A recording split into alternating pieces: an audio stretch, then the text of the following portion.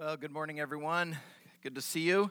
Last Sunday was a probably highlight Sunday for us. There is still a ring right here on the carpet from where our baptism tank was, and it was a blast to get to watch 4 people get baptized. Now, if you were with us in person or you joined us online last week and you took off right away or you logged off, you may be going, wait a second, 4? I thought there were only 3.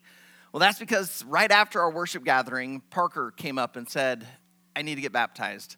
And so I'm going to invite Parker to come up, and he didn't get to share his story last week, so I've invited him. Okay, correction. I'm forcing him to come and share, but if you would, just listen to Parker's story because it's awesome. Hello, my name is Parker. I was raised in a Christian home, but never really felt very deep in my faith. Sure, I was excited about heaven, but I didn't like God as much as the idea of heaven. This all changed when I saw 3 others share their faith and get baptized. Then when I felt something I will never forget, I felt God ask me if I wanted to follow him. I could almost feel the conflict in my heart, but happily God won me over after 5 powerful minutes, and I'm so glad he saved me. This is why I was baptized. Thank you. You guys have no idea how much courage it takes to do what Parker did. Parker, I'm proud of you for surrendering to the Spirit, listening to him. I think God's got big plans for you, dude, and I'm going to have a lot of fun watching it. So, well done. Last week, as we were having Baptism Sunday, I confessed early in my sermon that when we'd set last Sunday as our Baptism Sunday, I went to my preaching calendar and I had a conflict. The topic was divorce. Divorce and baptism just don't seem to be a good match. And so I admitted that I seriously thought about changing it, and for various reasons, we ended up going with it, and I think by God's grace, it ended up being a really beautiful Sunday. But very similar thing happened for this week. Several weeks ago, Jody contacts me and says, hey, Sam and I are ready to dedicate Margot. Can we set a date? And I'm like, Jake and I are pretty flexible. Just pick a date that works. And they said, how about April 25th? And I go to my preaching calendar, and this week, it's beautiful because today we get to hear Jesus say, let the children come to me. So I don't have to finagle anything. It's like in perfect sync. So I invite you to open up your Bibles to Mark chapter 10. If you don't have a Bible, I'm going to say don't worry about it. We're going to put the scripture up on the screen. But if you are a first-time guest, we really want you to have a Bible. So either download a Bible to your phone and then feel free to use that the next time you come to Riverwood, or get a paper Bible. They sell some at Walmart. You can go on christianbook.com and order one. If you can't afford a paper Bible and want one, just let us know. We have some high-quality Bibles that we would love to just give you. Just give us your address. We'll drive it over, drop it off, and that way you have an everyday Bible. So you can use it on Sunday when you come, and you can use it on Monday when you're at home. But we really want you to have a Bible. Today we're going to be doing Mark 10, verses 13 through 16. So as we get ready to read, let me pray. Heavenly Father, I believe that you wrote these words through human authors long ago. And the truths that you embedded spoke to the very audience that originally read it, and yet it still pertains to us today. And so, God, I pray that we would not come to this today trying to force your scriptures to fit our narrative the way we think about life, but rather that through this, you would help change our way of thinking, our way of living, to come in accordance to the truth that you have put in so long ago. So, God, I pray that you would go beyond what I prepared to say, that you would speak directly into our hearts and our minds. And also, I pray that what we hear just helps to elevate what we get to watch Sam and Jody do as they dedicate Margot to you, that this would be a very beautiful, sacred day, and all of us would enjoy getting to join with them as they dedicate themselves to raising Margot, to hear all about you. So God, speak to us now, teach us now. In Jesus' name we pray, amen. All right, let's do Mark 10, verses 13 through 16. And they were bringing children to him, to Jesus, that he might touch them. And the disciples rebuked them. But when Jesus saw it, he was indignant and said to them, let the children come to me. Do not hinder them, for to such belongs the kingdom of God. Truly, I say to you, whoever does not receive the kingdom of God like a child shall not enter it. And he took them in his arms and blessed them, laying his hands on them. Throughout all of Mark, because we've been studying Mark for quite a while now, we have witnessed Jesus do a number of miracles. We've seen him stand in a boat and calm a storm with nothing but a word. We've seen him take nothing but a little boy's lunch and break it up and feed 5,000 people. And then he turned around and did it again and fed 4,000. We've seen him heal people. We've seen him cause the lame to walk, the blind to see, the deaf to hear. I mean, we've seen him do some amazing miracles. And some of those miracles have happened with nothing but a touch from Jesus. So is it a surprise that we start our passage today and we see these people? It doesn't specifically say parents, but we can pretty safely assume we've got some parents and they're bringing their children to Jesus just for him to touch them. Now, maybe some of these kids are sick, and so they're bringing their child hoping for some sort of like physical healing. But there's a greater chance that the children are fine and these parents are just wanting a touch from Jesus because maybe it's like a magic touch. Maybe if Jesus touches them, they will get to live for a long time. I mean, back then, their morbidity rate was much higher than ours. And so maybe this would be what would give them long life. Or maybe some of them, they want their children to have wealth when they grow up. Like this will just help them to become really rich. Maybe some of them, it's that they want their kids to grow up to be prominent or to become great religious figures like Jesus. They're wanting some sort of blessing. So they're bringing their children.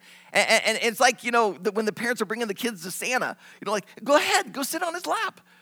But instead of just wanting the photo, they just want the touch. But did you notice what the disciples did? It says that they began to rebuke the people. Like, why? Mark doesn't tell us. Mark puts more of the focus on Jesus. All we get is this one little phrase. The disciples rebuked them. Why are they saying, no, keep the kids away? Maybe it's because they think what some people think. Children are to be seen and not heard.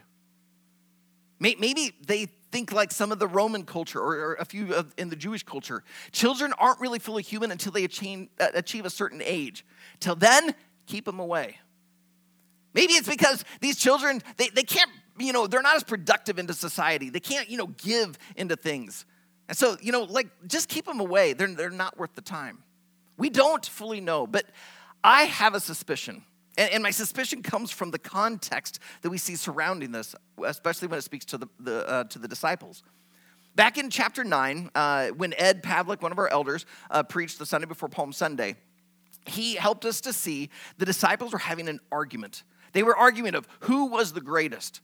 In our circles, we try to say, who's the least. Oh, no, you're better than me. But no, with them, it was all about power, position, prestige.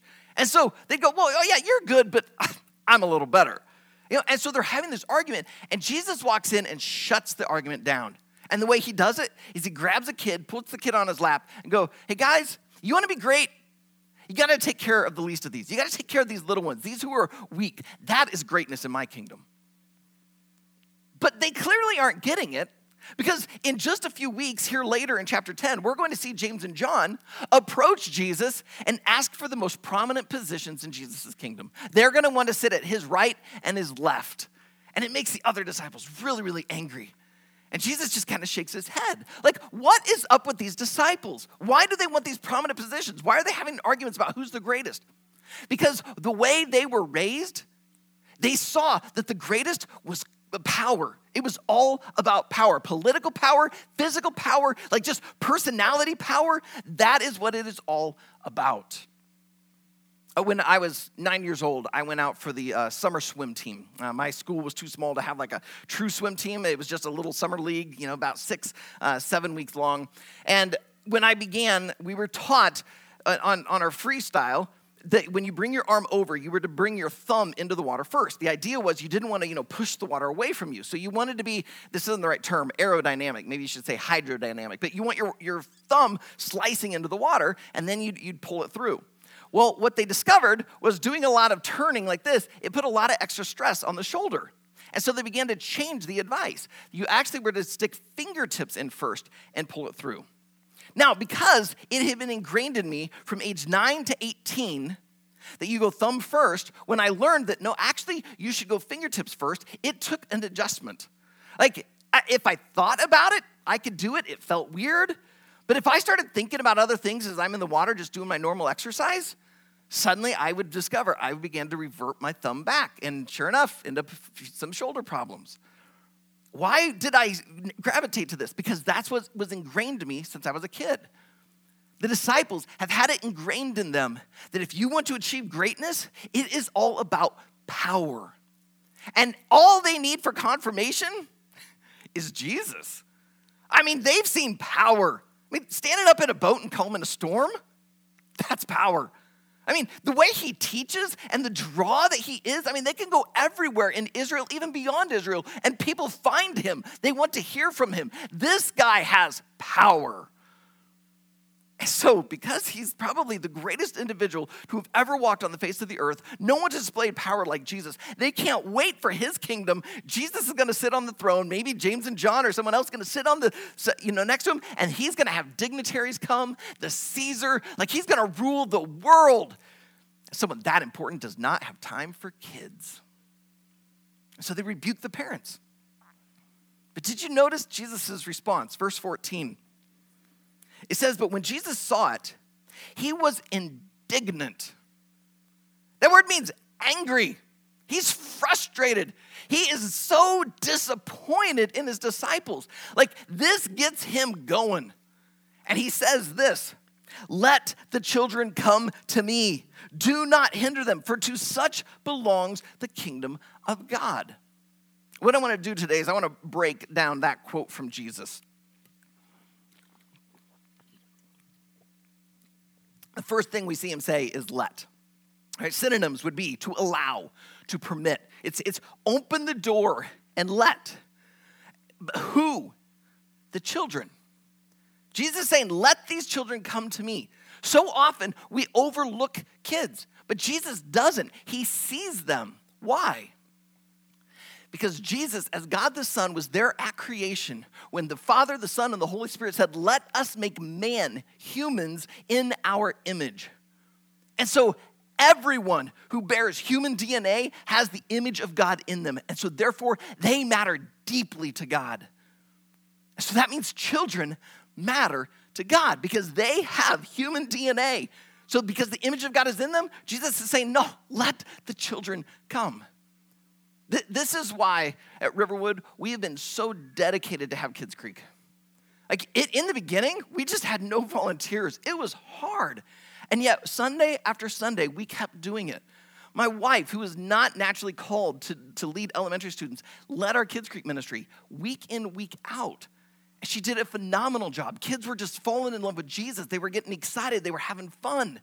It mattered because these kids mattered to us. We don't want them just coming in here and feeling like, oh, I just got to put up with all this until I grow up and then I finally can have church. Like we're committed to having this space in this environment where they have every opportunity to hear Jesus and the gospel.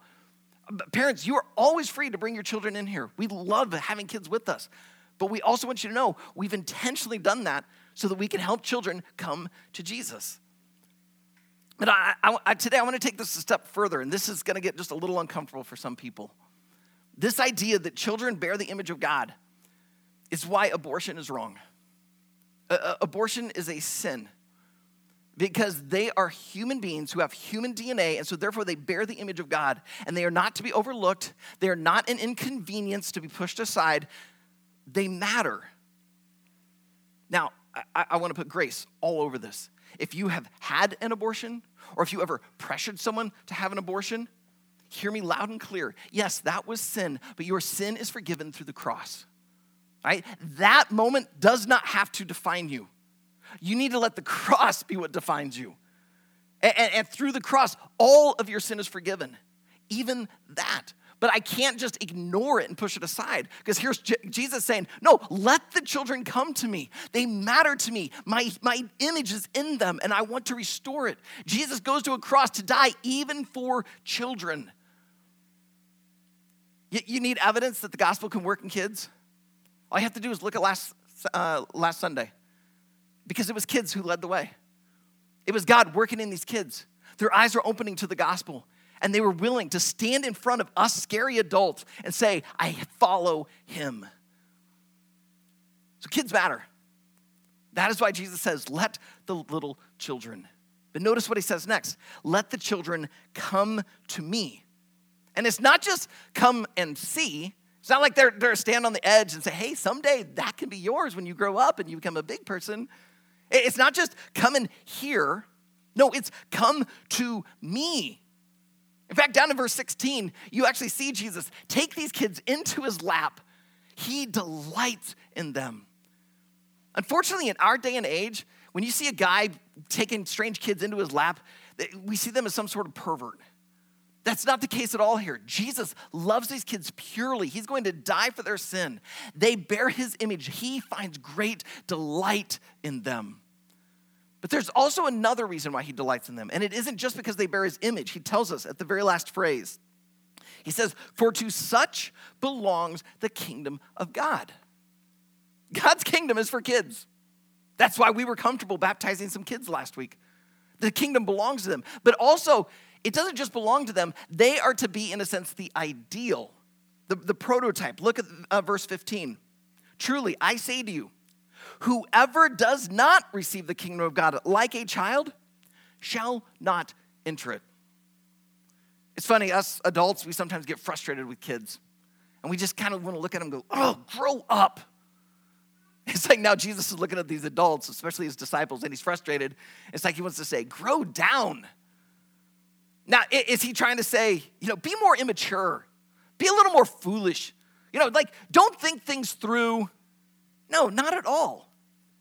In a sense, what he's saying is you need to become like children because children are powerless. Here are these disciples thinking it's all about power, and Jesus is saying, actually, guys, it's not. The way into my kingdom is powerlessness. Think about it. A 1-year-old child cannot feed themselves. All right, now, maybe they'll eventually get the fine motor skills to put the Cheerios in their mouth, but they can't open the Cheerio box. They can't go and operate the blender. They can't make it happen. Or if they're outside and a wild dog comes, they can't protect themselves. They have no way. They are completely helpless. So when you are powerless, the only thing you have is trust. That's all a kid has. A kid has to trust that mom will feed them. A kid has to trust that dad will protect them. A kid has to trust that when they wake up, mom and dad will still be there. They're powerless. That's all they have. And Jesus is saying, you want into my kingdom? You have to be like a child. And you have to realize that you are powerless. That's offensive in our culture. In our culture where, everyone's trying to be on Instagram and be an influencer and trying to get all the attention on themselves, Jesus is saying, I don't care how much of a VIP you are. You want into my kingdom? you got to realize you're powerless. You have nothing. That's why today, here in just a little bit, Sam and Jody are going to dedicate Margot. But part of that dedication is them realizing as parents that they are powerless. If you are a parent, you've been there. You've had moments where you feel completely helpless, completely clueless. Like for me, the moment was when my kid was put in my arms. Like you suddenly freak out. Like I have no idea what to do. Why didn't they give us the class in college on this? Like seriously. And so suddenly you have no idea how to discipline. I remember when my 2-year-old is sitting there absolutely refusing to put the blocks in the bag. I'm just like, how do I discipline? Like, she's too young to be spanked. I can't put her in timeout. Like, what do I do? I had no clue. Like, there's times where your kid asks you a question, and you're like, what do I say? It's those moments that you are helpless, you're powerless, that you have no choice but to trust God. So in a sense today, what Sam and Jody are doing is saying, we're powerless. We're clueless. I mean, they've been through this once with Liza. They're going to get to do it again with the third, but when they're honest, they're going, yeah, there's moments where we have no idea what to do. And that's why they need the power of God. So they're today saying, we're powerless. And so God, we trust you. Because you've entrusted this child to us, we now give ourselves. So that's why we don't call this just a child dedication. We also call it a parent dedication. Because Margot today, she's not making any decision whatsoever about this. But Sam and Jody are. They're saying we dedicate ourselves to this. Because we realize we can't do this in our own strength, in our own wisdom, 100% consistently. God, we need your help. And so I'm going to invite Sam and Jody to come up here. What I'm going to do is, even though I've been saying their names over and over and over, I'm still going to allow Sam to introduce the family to you. This is for those of you who may be online or who are here in our in person and you don't know this family. I'll still allow them to introduce themselves. And then we're going to allow them to say a vow saying, here's what we're doing. We are committing ourselves to raising Margot to understand who Jesus is. But then because we're doing this with the whole church family, we're going to allow our church family to be a part of this. And so if you are part of the Riverwood family or if you're part of their extended family, we would love for you to read that vow back to them, to basically say, hey, we're going to stick with you. We're going to pray for you. We'll support you. When you need wisdom, we'll help provide it. When you just need someone to listen, we'll try to be there for you. Because raising kids is an awesome privilege, but it is big. It is daunting. And so that's why I want us as a church family to be a part of this as well. So, Sam, would you introduce your family? I'm Sam Schaefer. This is my wife, Jody. This is Margot, and her sister, Liza, is over there, and father-in-law and mother-in-law, Daryl and Noreen. We're here to dedicate Margot to God, so hopefully she will serve him and worship him for all of her days. And she's shy right now. All right, I'll let you guys read that, and you guys can see what they're reading up there.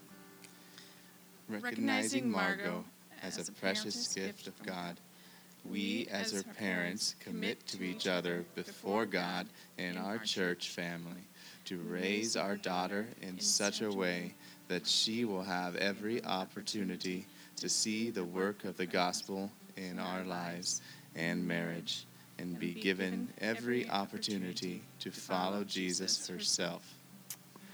And now, would you, if you feel comfortable, would you read this vow with us? We, as the Riverwood Church family and extended family, commit ourselves to pray for Sam and Jody and their children, to celebrate with them in moments of joy, support them through moments of pain, and support their desire to see their children grow to follow Jesus.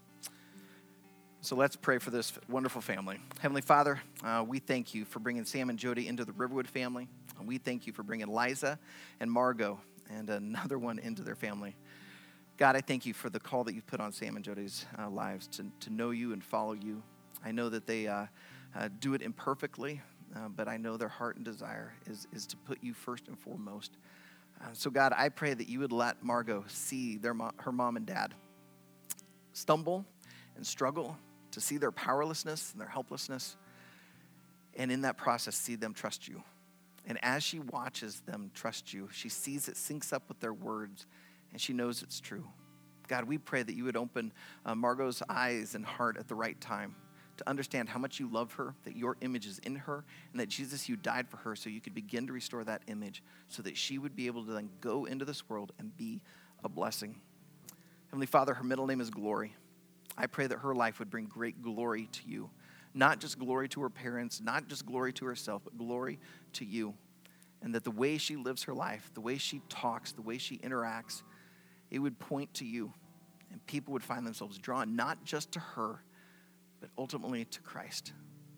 Heavenly Father, I pray that you would help us as a church family to surround them, to love them, to support them in their marriage, to support them as parents, to support them in their jobs, to help them be the followers of Jesus you've called them to be, so that they can be the parents you created them to be, so that they might lead their children to know you and follow you. So God, we commit ourselves and this wonderful family into your hands. And it's in Jesus' name we pray together. Amen. All right, and that is for you guys.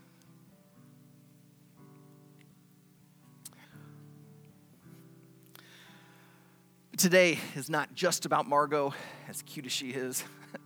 It's not just about Sam and Jody. It's about Christ. And what I want to do is I want to go into another dedication. And this is us dedicating ourselves to the Lord. If you are not a follower of Jesus, I am so thankful that you chose to come today, whether you're here in person or you're joining us online. I want you to know that God's image is in you. You bear human DNA, and so therefore you matter deeply to God. But your sin kept you separated from him, and you are helpless to get into that kingdom. But Jesus wants you there. You matter to him. He's saying, let them come. So that's why Jesus went to the cross, to die your death, so that your sin could be forgiven, it could be washed away, and you could then come running into the arms of your heavenly daddy. So if you need to spend some time in these next holy moments to just pray, do so. Just pray and commit your life to God. Confess your sin to him, accept Jesus' sacrifice on your behalf, and give yourself to him. But I realize a number of you have already done this. That moment has marked you. You've given your life to him. And so let's again dedicate ourselves to follow him. But that dedication means we confess our helplessness.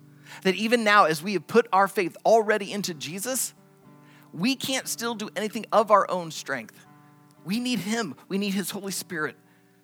And so we come to him saying, God, I am helpless, but you are with me, and you are great. You are strong. You can do anything. With you, all things are possible. And so may we dedicate ourselves. And as part of this dedication, let us include the communion elements. Because as we take those elements, we're recognizing that that bread is the body of Jesus, which was broken for us. That cup represents his blood, which was shed for the forgiveness of our sins. May we take that and ingest those things into our lives, saying by taking that, God, your story, what you did for me, this is a part of me. This is who I am. And as you take it during this next song, may this be a dedication where you say, God, I'm helpless, but I trust you. And that's the best place to be. So let us do this now in remembrance of him.